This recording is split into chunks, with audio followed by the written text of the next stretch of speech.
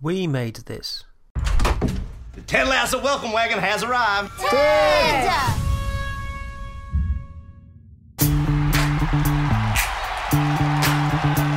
So, you're heavily favoured this weekend. You think this will end your embarrassing streak of draws? Lloyd, I've never been embarrassed about having streaks in my drawers. You know, it's all part of growing up.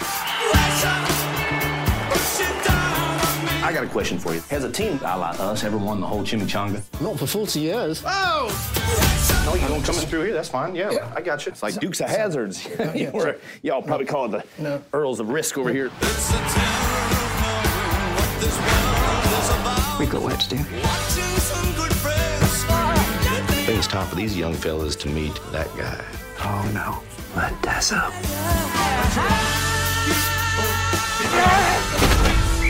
Hey, you little turd birds! Start touching your toes! And touch each other's toes! What? How long was I have? Not as long as last time, but nobody was hurt. Okay. People saying there's something wrong with us. Not the way I see it. I believe in communism. Rom communism, that is. If Tom Hanks and Meg Ryan can go through some heartfelt struggles and still end up happy, then so can we.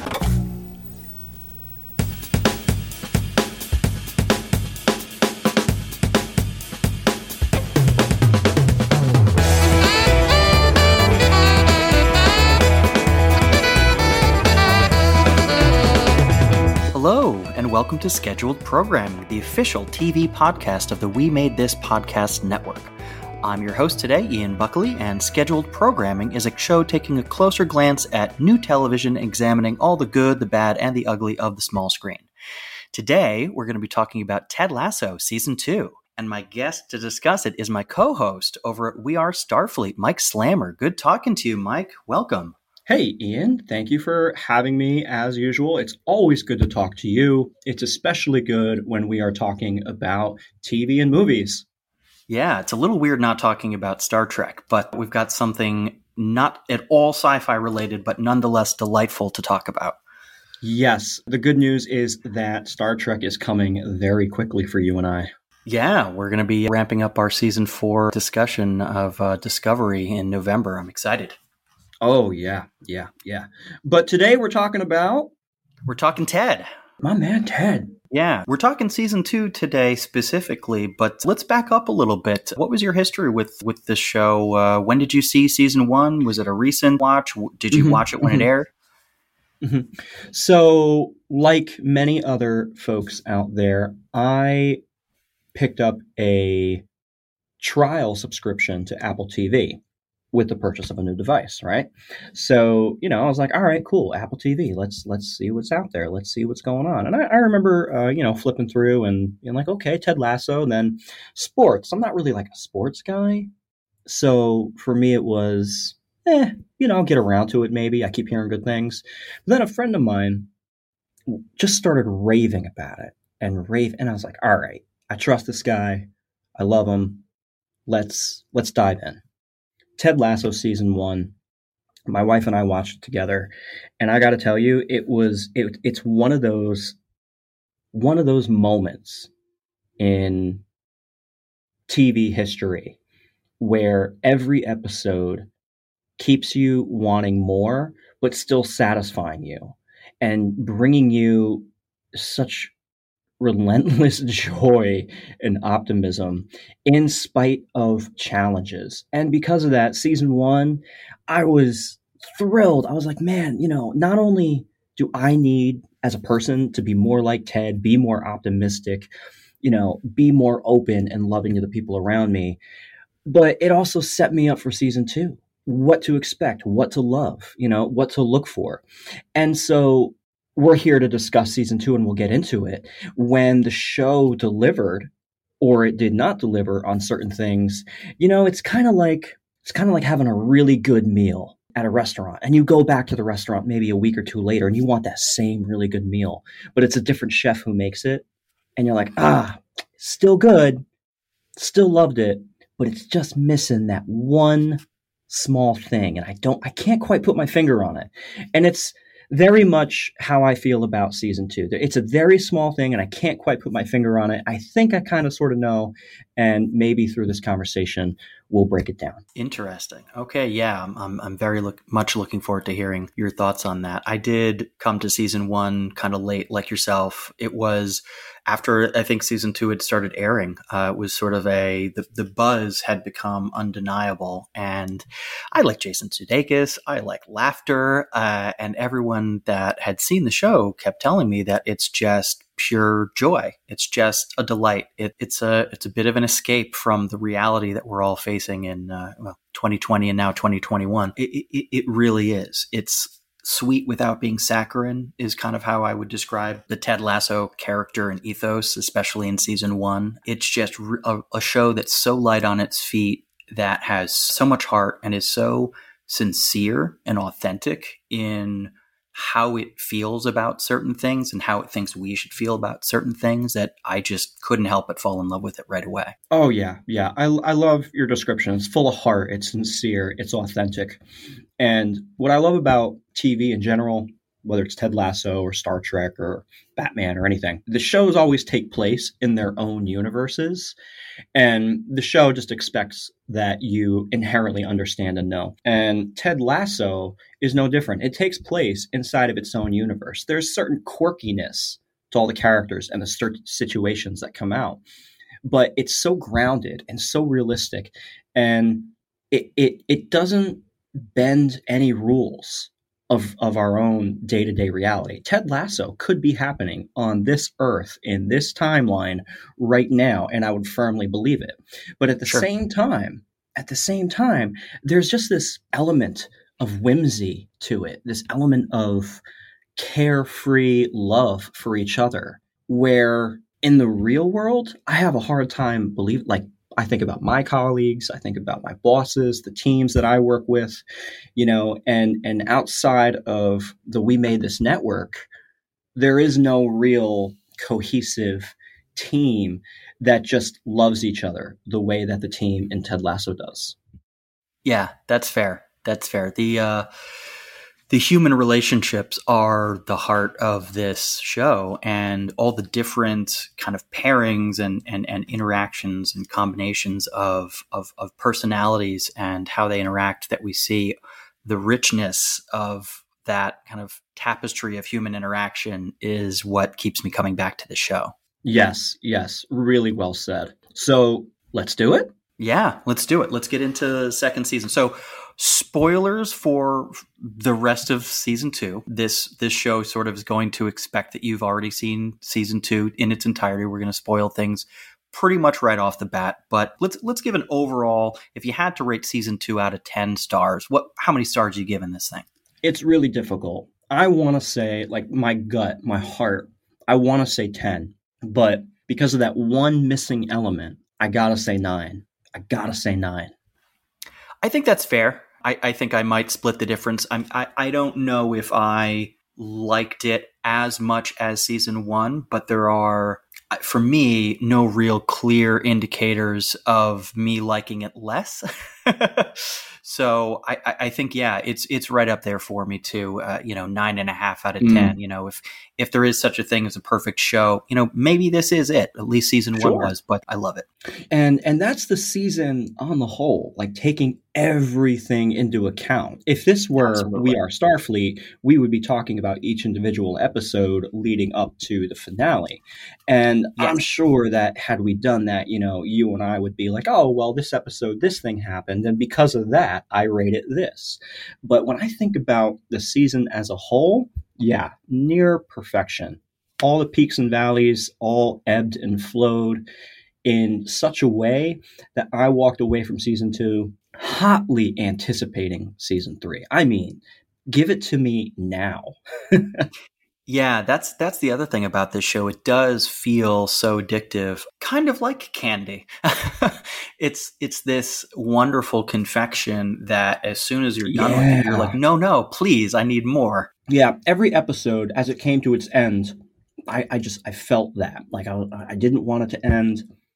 And where they found those natural breaking points to say, okay, come back next Friday, brilliant. Because each individual episode bookended itself and resolved its own internal storyline while also advancing the overall season arc. Yeah, in terms of its structure, it's really well done, and they played around with it a little bit in this season. They had a little bit of fun. We got a Christmas episode in summer. How delightful was that? And this is a show that isn't afraid to kind of break out of the formula that it's establishing, even as it goes along.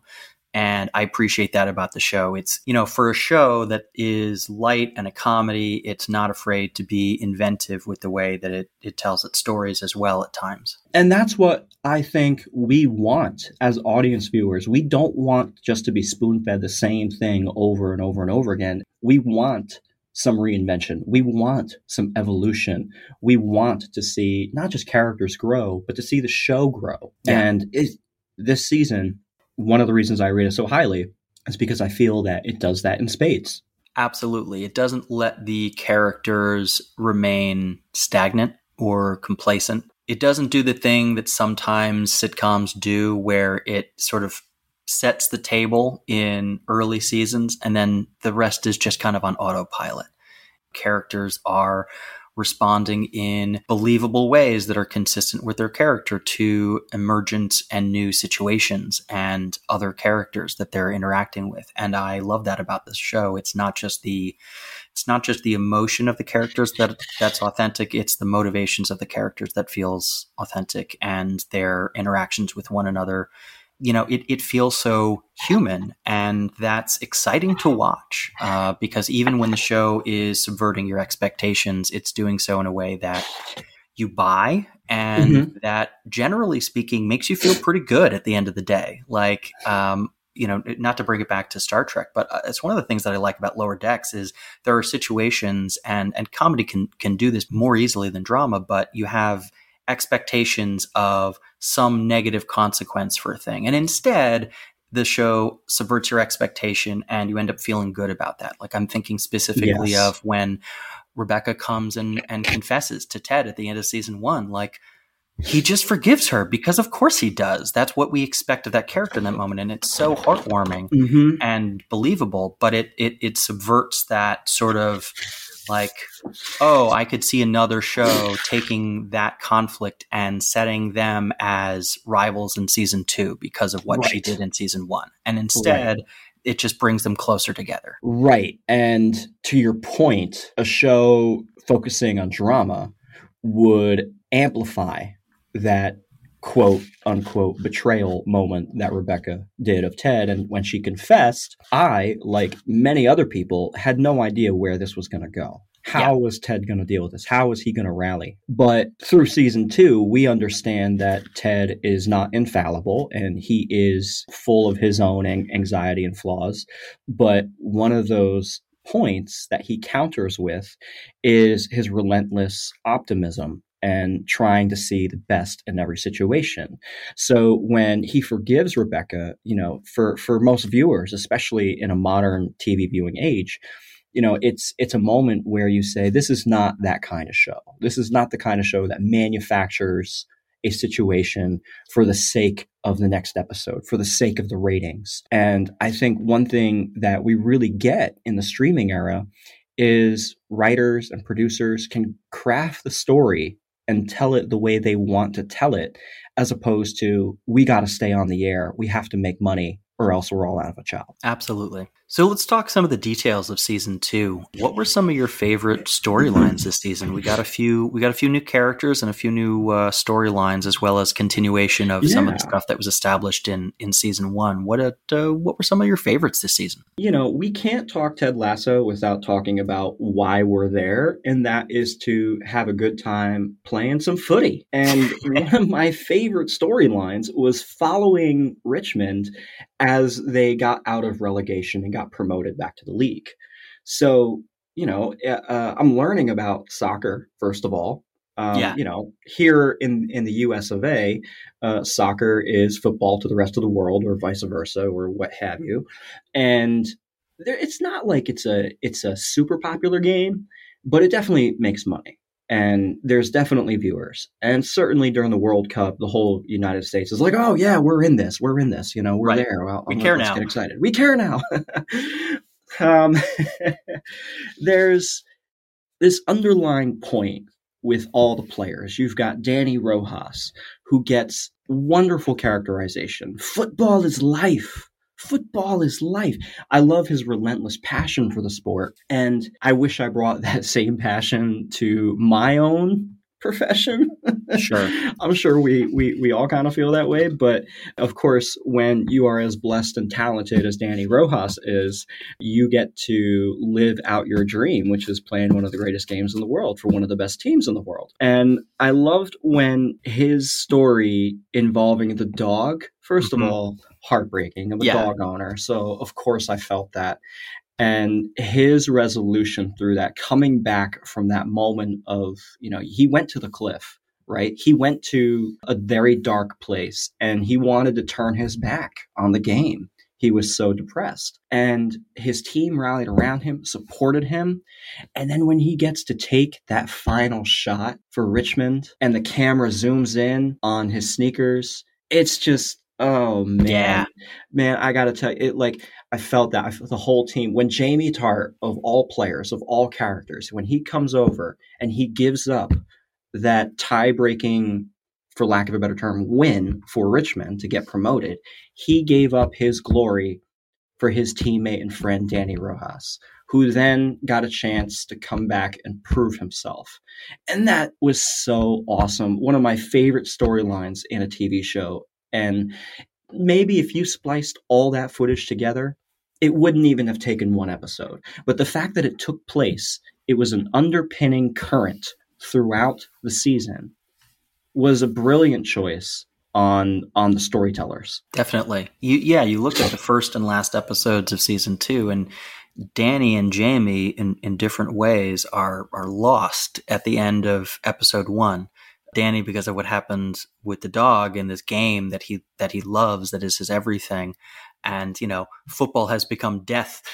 And Jamie is just wallowing in whatever the hell he's doing on that TV show. Just awful stuff. Not focused on being a good team player, not even focused on being a player, just navel-gazing nonsense that he's doing. And at the end, he, of course, is the one who makes that decision. He sacrifices his opportunity for personal glory for Danny and for his teammate. And Danny gets that moment of redemption to make that kick and not kill a dog in the process. I think we all go through life trying to make the kick and not kill a dog in the process. Fair enough. Beautiful stuff. And it, character growth. We mentioned it earlier. You want to see characters evolve. You don't want them to stay in the same place. You don't want them to just be pigeonholed into a very specific type of character. And so Jamie Tart, played by Phil Dunster, he, in episode 1, he's lost. He's without a team. He's missing his family.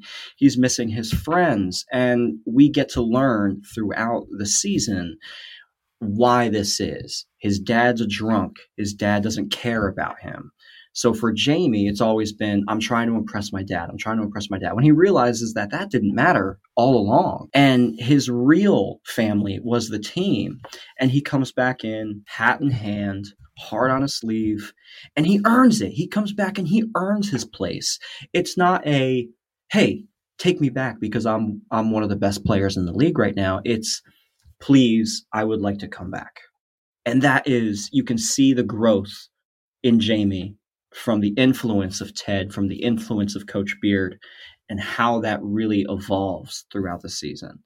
So the team, I got to tell you, it's one of my favorite parts of the show. Absolutely. And a key figure in getting Danny's head right is one of our new characters in season 2, Dr. Sharon Fieldstone. Dr. Sharon Fieldstone. What did you think of this character? Okay, so the show definitely got me to love her, right? But at the outset, that standoffishness, it really put me off. It really, it got me on the back foot while I was watching it because I wasn't sure what to make of this character. I mean, we're in a show where everyone is full of love and heart and energy and optimism.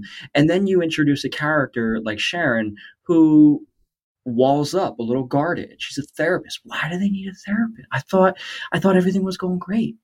And that is a brilliant mirror to our own society, our own way of thinking, our own people. You can be happy, you can be optimistic, you can be all these great things, but there could potentially be an underlying issue that you're ignoring, that your happiness and your optimism, you're using it as a crutch to cover something up. And that's what Ted does. So Sharon coming in and kind of breaking that glass a little bit on the mirror and saying, it's okay to talk about this stuff. It's okay to be here. I'm here. Come talk. And eventually you learn why Ted, has these panic attacks. You learn why Sharon was so guarded and her walls were so up. Mm-hmm. And together, it's one of those moments where if you watch TV and you reflect on what it is that you're watching, you think about the lessons the show is trying to teach you, it's that, yes, you can be guarded, and that's okay. And there will be those opportunities and moments to let that guard down and let someone else in. And it's okay that it doesn't happen right away. It's okay if it's a fight. And man, I love that. And their scene when he, she leaves for another assignment essentially without saying formal goodbye. She leaves. She writes a letter to everyone, but she doesn't, say an in-person goodbye. And Ted goes and confronts her, and he says, "That's not great for me. I don't, I need that to not happen." But she has her reasons, because goodbyes are hard for her, and she has her own reasons for why that's true. And getting to learn that about her at the same time as Ted is learning that, I thought that was just wonderful. And he reads the letter right in front of her. Yeah. Which just must be the most uncomfortable thing for her. Yes. The whole point of me writing this was so that I didn't have to see you react in front of me. Yes. I both love and hate that we don't know what the letter said. Yeah. I think you get the gist. I don't really think you need to know, but that's true. Yeah. You definitely get it from the performance. Again, Jason Sudeikis' acting in this is also exceptional. Yes. Yeah.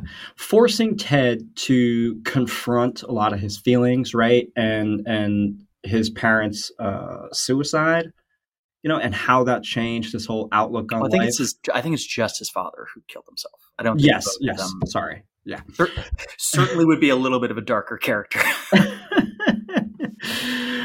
And it made Ted question his own way and how he's doing these things. And I really felt like that resolves itself brilliantly, wherein instead of, because Ted always seems to have an answer, right? And a character even calls him out on it. He's like, you always have an answer. You always have a reply in season 1. And that is frustrating. I mean, I think to myself, I'm not really like a super positive guy. I'm kind of realistic, and I tend to take things to heart. Maybe, sometimes I take things personally a little bit too much. So it's hard for me to like be around super happy, positive people, because I can't really necessarily relate to that. So when Ted comes in and he's always got like, oh man, just, it's going to be okay. We just got to believe, you're like, what? No, come on. And how Ted resolves this, he's hanging with Rebecca in the premiere episode, and he just talks and talks and talks and talks, and he doesn't have really anything to say. And Rebecca is sitting there and she's listening to him. She's like, shut up. Just just listen. Just listen. All you got to do is listen, And he takes that. And in the final episode, in the meeting with the Diamond Dogs mount up, woof, woof. Roy comes in. He tells all the guys like what's going on, his insecurities. He doesn't know what to do about his relationship. He's worried about Keeley, all these efforts. And Ted's just sitting there smiling like, yeah, that sucks. That sucks. It's like, there you go. Yeah, just listen. Sometimes we just need someone to listen to. Yeah. And Roy likes that about the Diamond Dogs thing at the end. He's like, wait, sometimes you guys don't actually solve a problem. Sometimes you just talk about the problem. And he thinks that's pretty cool. Yeah, yeah. And I love Roy's story. Roy's so good. Roy is amazing. He goes through this from the outset of the season to the back end of the season. He goes through this period of transformation wherein he doesn't know what he wants to do post playing soccer. He doesn't know what his next move is. So he goes and he tries doing some commentary live on air. He brings his own brand of shit, damn, fuck, whatever it is. And he's not cut out for it. So he leaves. And his next move is to become a coach for Team Richmond. And that is where he finds himself. And Keely, his girlfriend, she's brilliant. Love her, played by Juno Temple, who is a phenomenal actress. Just outstanding. Just all in all, by the time he comes to the end, where Keely is now taking on a new career point, he's in a position of supporting her. And that's new for him. He doesn't know how to handle that. He's unsure. He's caught on the back foot a little bit. And the season kind of leaves us there. It does. I'm hoping that his insecurities don't get the better of him next season. Do you think that where we end at the end of this season with this relationship, that their relationship is actually in trouble, or is it just sort of an opportunity for future growth, do you think? Great question. I suspect that it's an opportunity for growth. I think that if this were airing on ABC and it was a drama, then absolutely Roy and Keely are in trouble. However, it's not. This is Ted Lasso, and I firmly believe that Roy is going to have his moments of doubt going into season 3. I believe that's been set up, and I think that this will be an opportunity for Roy to find out who he is, because he's always been with Keely. He's always been with Richmond. He's always been, the captain. And then when he lost that, he went through like this weird, what do I do next? And that's okay. We do these things. Relationships change. Dynamics change. And all that is growth. It's a part of life. It's a part of being in a relationship where one day you have to be the supportive partner. And you have to take the back seat to your partner and let them drive the next phase of their life. And that is what Roy has to do now. He's situated. He's good. He's a coach, and he's got his team. He's got his friends, his family, and now Keely is taking that next step where she's going on to the biggest thing she's going to do in her life and in her career. Absolutely. And that last scene between the two of them, it felt like the problem was kind of just one-sided. Like it felt like Roy was the one who's saying like, wait, you don't want to come on this trip with me for 6 weeks. That means we're breaking up. And to be fair, she's like, no, that's ridiculous. Why would you think that? To be fair, Roy, come on, 6 weeks? You're going to surprise her with that? Right. Like that's what struck me is that like, Roy, how do you not see that this is not the most reasonable expectation you could have? Like it struck me as for him to then turn her saying like, yeah, that sounds amazing, but I just can't fit that into my life right now. He turns that into some sort of referendum on him and their relationship. And that wasn't how I took her response at all. So for me, I think I tend to agree with you. I think this is an opportunity for him to grow through whatever this insecurity is, and hopefully come out the better for it on the other side. Like I hope it doesn't result, the end result isn't them breaking up, because I really like the two of them together. I think they're a blast, and I think that generally speaking, they support each other in all the right ways that you'd want to see. Exactly. Speaking of relationships, there's another big relationship in this season that I was kind of like internally rooting for, and that's Rebecca and Sam. Of course. So delightful. Yeah. Tell me, like how, in the run up to that, when they were texting before in the app, before they knew who they were, who did you think it was? Because we didn't know that it was Sam for quite a long time. Clearly supposed to think that it's Ted. Right? Like the indication is very, very like it's not an accident that he's looking down at his phone, smiling at something at the same time as she is having some amusing, meaningful connection with this person that she's chatting with. It's clear, by the way, that was staged, that that's supposed to be a misdirect, that we think for a little while that maybe it's Ted, and we can sort of see that. And so that sort of contextualizes the next couple of maybe even episodes before we get the real reveal. Yeah. Where we're kind of thinking that, or at least I was watching it thinking that maybe this is Ted that she's having this back and forth with. Yeah. And thinking about how that was going to work out. And then then you get the big reveal that it's actually Sam, and they're delightful together. Yeah. And Rebecca is coming off of this other relationship with a boyfriend, and she's just kind of like fine with him. Like, he's not like exciting her. And Roy is the one who tells her, like, don't settle for fine. I don't remember what he says, but he's like, you're fucking gorgeous, you're a boss, like, don't settle for fine. Yeah, what are you doing? Yeah, exactly. Look for someone who excites you. And when her and Sam get together, like, I know, I was applauding the heck out of it because, you want good people to be happy, and you want good people to help each other and find each other along the way. And, it's really great. And it shows that Rebecca has so much confidence in herself to chase that spark, to chase that feeling wherever it goes. And I love that Sam is so open to it and so like, hey, she's my boss.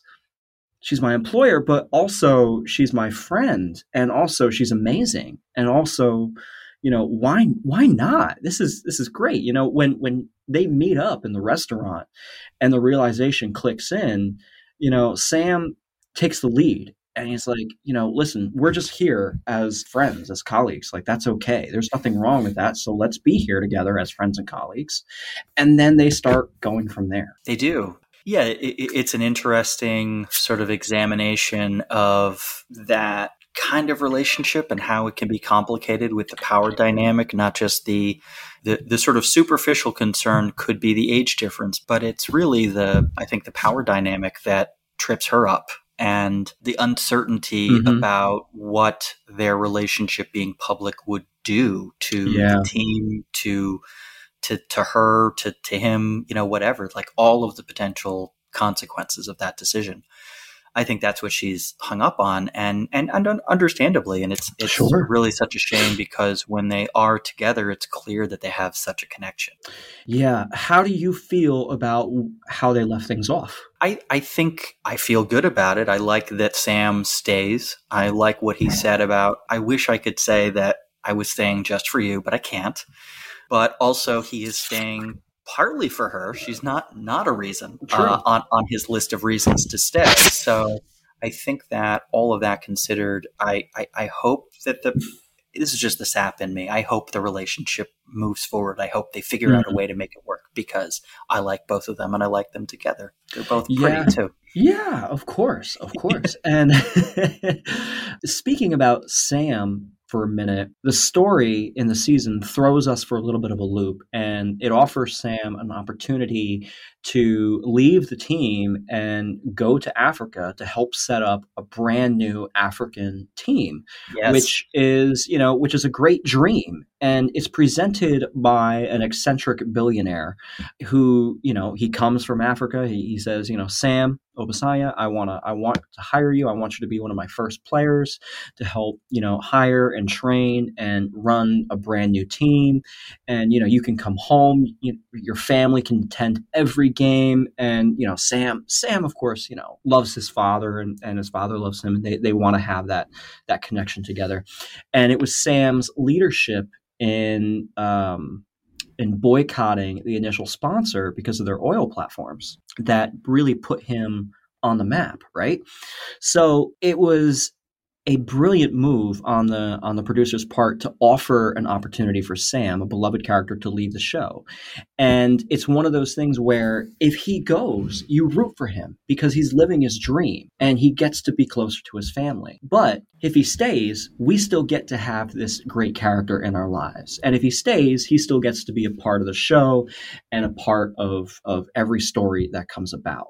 And of course, he has his own struggle in trying to make this choice. And when he ultimately decides to stay, it's one of those things where it's like, man, listen, you can't make a wrong decision here, but you made the right decision. Yeah, for sure. And I love how over the top the guy's reaction to Sam not signing was. Just absolutely brilliant.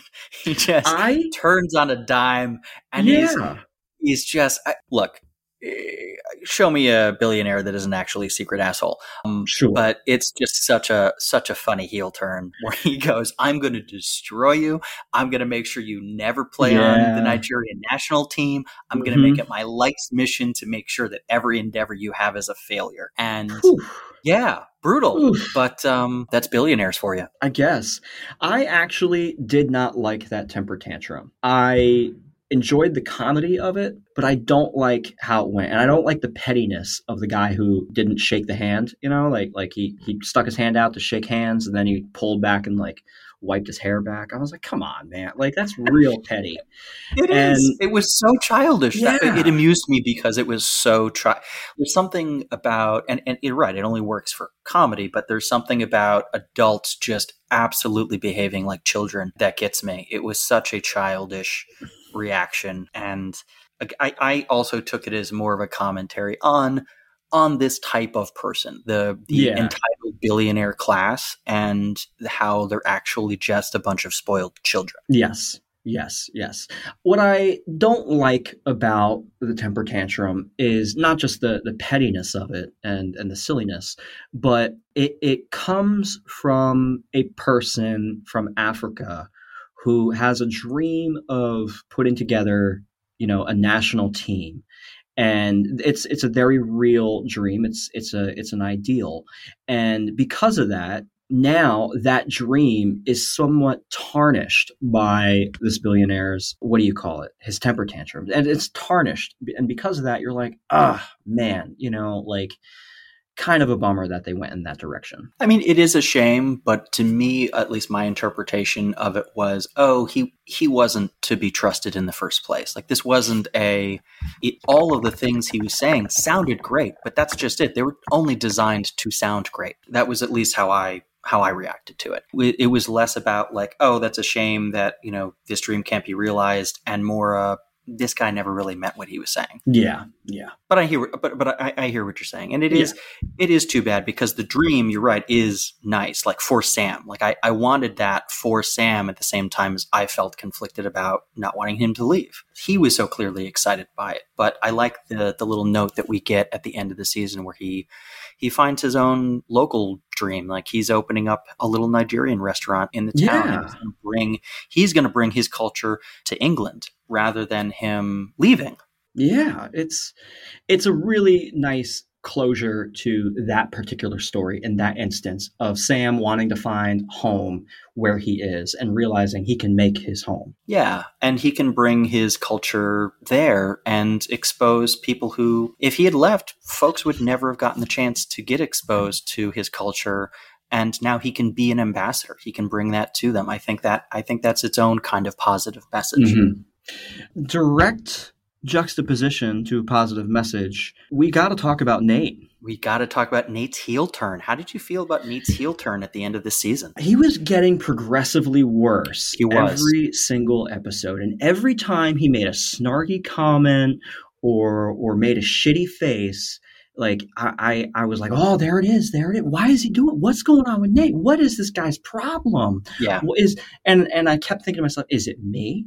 Am I viewing this wrong? Like, and then when other characters started to like turn and like look at him, and respond to these actions, I was like, it's not just me. Okay, great. Yeah. Yeah. And when he abuses the ball boy or the equipment person, his attitude just continues to get progressively worse. And I have only seen the season once, so I'll have to rewatch. I don't remember if there was an inciting incident or moment or something that's the thing. Okay, there wasn't. Thanks for reinforcing. Nate was like picked on kind of when he was in that position, but then Ted came in and the dynamics made him a coach. Change, and made him a coach. Yeah. It's interesting to see that kind of the Nate the Great thing go to his head clearly a little bit. And there are these little cracks in the facade and the veneer of Nate the nice guy. And he has this confrontation with Ted at the end of the season, kind of mirroring Rebecca's in season 1, except it doesn't end well. Nate basically says that you made me feel special, and then you made me feel like I was invisible. And that whiplash, that roller coaster, basically broke Ted's spell as far as Nate was concerned. And Nate decided that Ted was actually not a good guy. Ted was actually full of shit, and that he was going to make it his mission to be the anti-Ted. Yeah. And what's interesting is that even though Ted brought in Roy to coach, right, he still kept going to Nate and giving Nate the opportunity to test his ideas and strategies.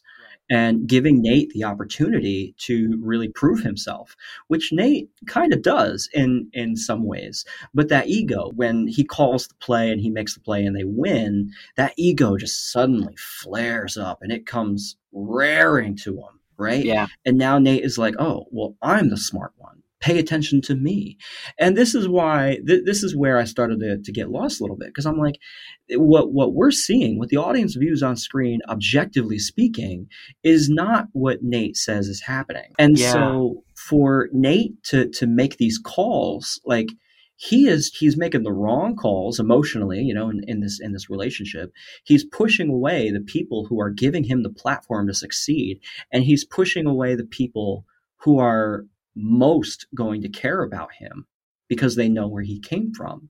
So, Nate he's struggling. He's really struggling. But when he says, you made me feel like I was the most important person in the world and then you abandoned me, I think to myself, like, you can't just say no to that. You can't just be like, well, I didn't. You have to hear that.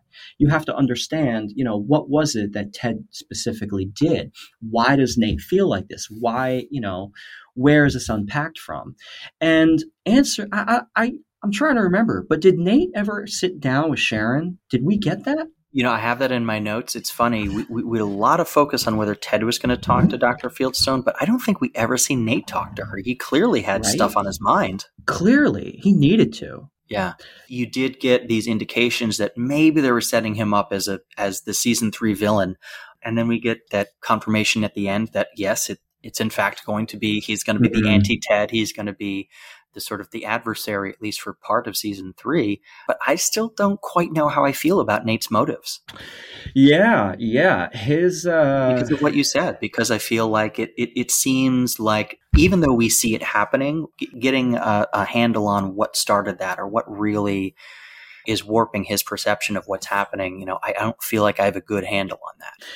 Nate definitely strikes me as the type of person who is extremely protective of what he actually has ownership of. Back in season 1, in the pilot episode, Nate actually snapped at Ted and Coach Beard to get off the grass. Like, hey, you can't be on the field. What are you doing here? Get off. And he snapped at them. And that was before he knew who they were. That was before the story actually picked up. So I think Nate is representative of the types of people who, you give them an inch and they want the mile, and I don't know if that type of dynamic is something that we need to have in the show, and making him the villain and pushing him off to Rupert's team is certainly a strategy, and certainly something that they're doing specifically to set up an adversarial relationship with Rupert's new team, and however that goes.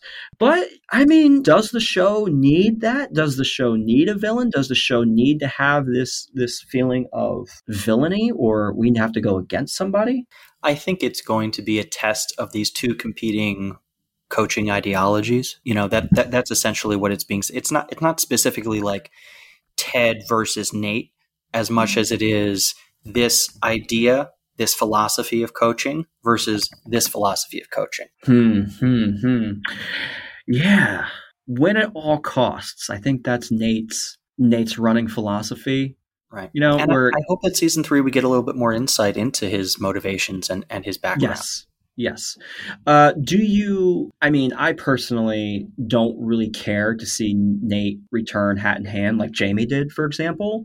I don't really want to see that. Like, I do want consequences to this, because it does feel as though some of these character relationships, there needs to be consequences, much like Nate kissing Keeley, and Roy is like, yeah, whatever, you made a mistake. Yeah. Understandably so. Like, Nate That was like, probably what? drove Nate more nuts than anything. Exactly.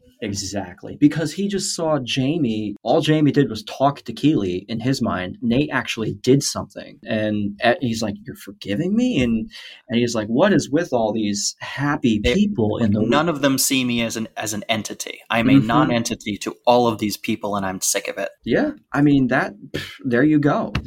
He's not being treated as an equal. He's still being handled with kid gloves, is his perception. So if he can't prove himself to be who he is as an adult, as a human, then how will he ever be viewed as an equal with respect? And he could take the opportunity to talk to any of these people at any of these points about how he's feeling about the things that they're saying.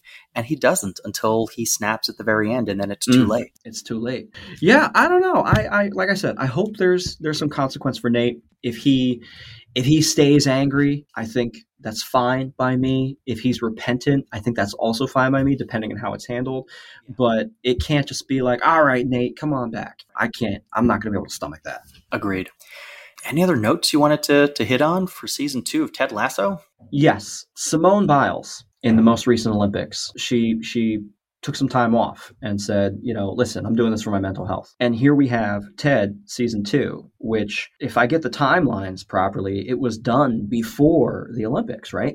So to have this show, which is involved in athletics and sports, say, hey, we need to, at the very end, Ted sits down for the press conference and the season-ending press conference. And this is after the news broke that, Nate betrayed him and said, oh, yeah, he ran away from the match because he had a panic attack. So Ted sits down and says, I want to share with y'all the truth about my recent struggles with anxiety and my overall concern about the way we discuss and deal with mental health in athletics.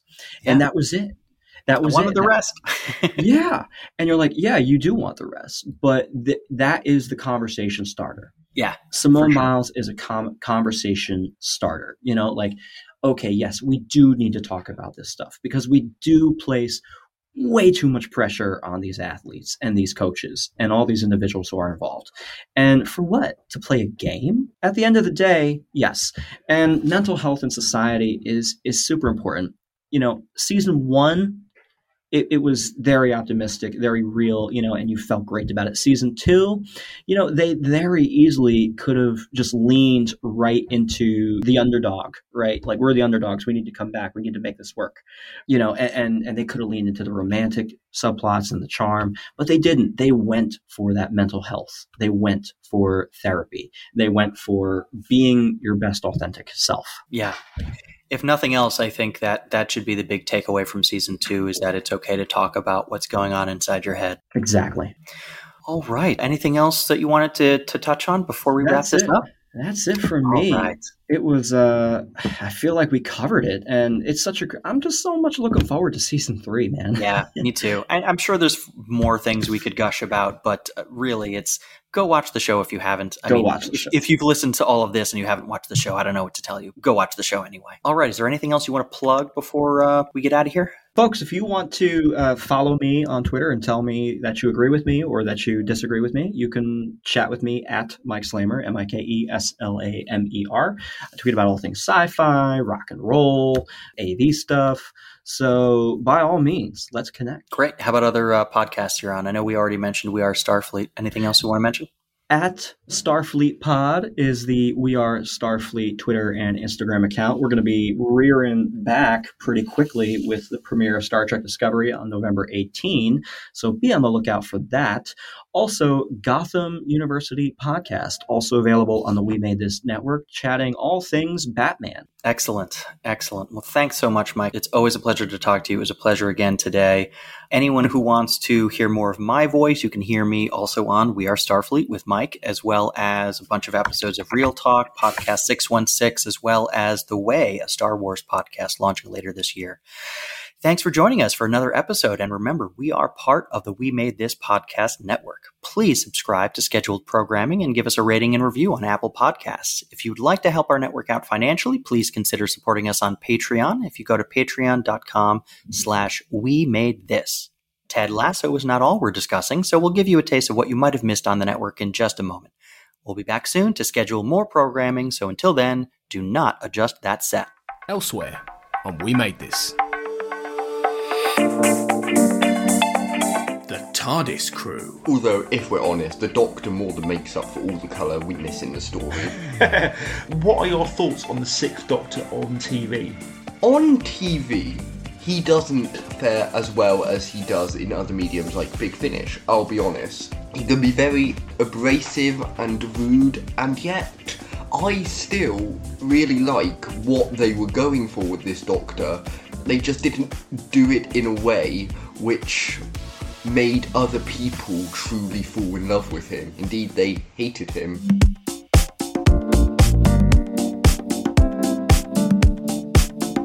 Pick a disc. It's a fascinating thing with it's the difference between comedy and music is that the bands generally, like, you can have a hit single that you're famous for and you can not want to play it, but you know that that's what people have come for. Whereas it's very rare that comedians get like a bit that you have to do, like where you're like, if you went to see Michael McIntyre, for instance, who's, you know, got some of the big bits of sort of like the comedy that was on DVD when everyone was watching DVDs. You know, like if he did the Mandrill bit, you'd be like, oh cool, he did the Mandrill bit. But if he didn't, you wouldn't be there going, oh, I can't believe he didn't do that. You'd be like, no, he did a show. He did an hour of stuff that we'd never heard before, and it was great.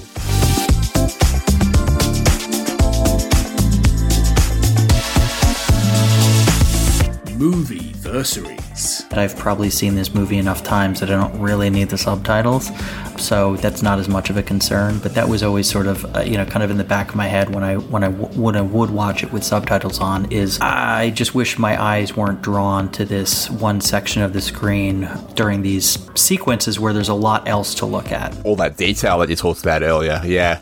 Well, see, the funny thing for me is I watch everything with subtitles. Everything I can. I love subtitles. Fair. So, like, even the English version, I'm watching it with subtitles. Dude, I do that too these days, increasingly, because, I don't want to miss lines of dialogue. Check out all of these shows and more on the We Made This podcast network.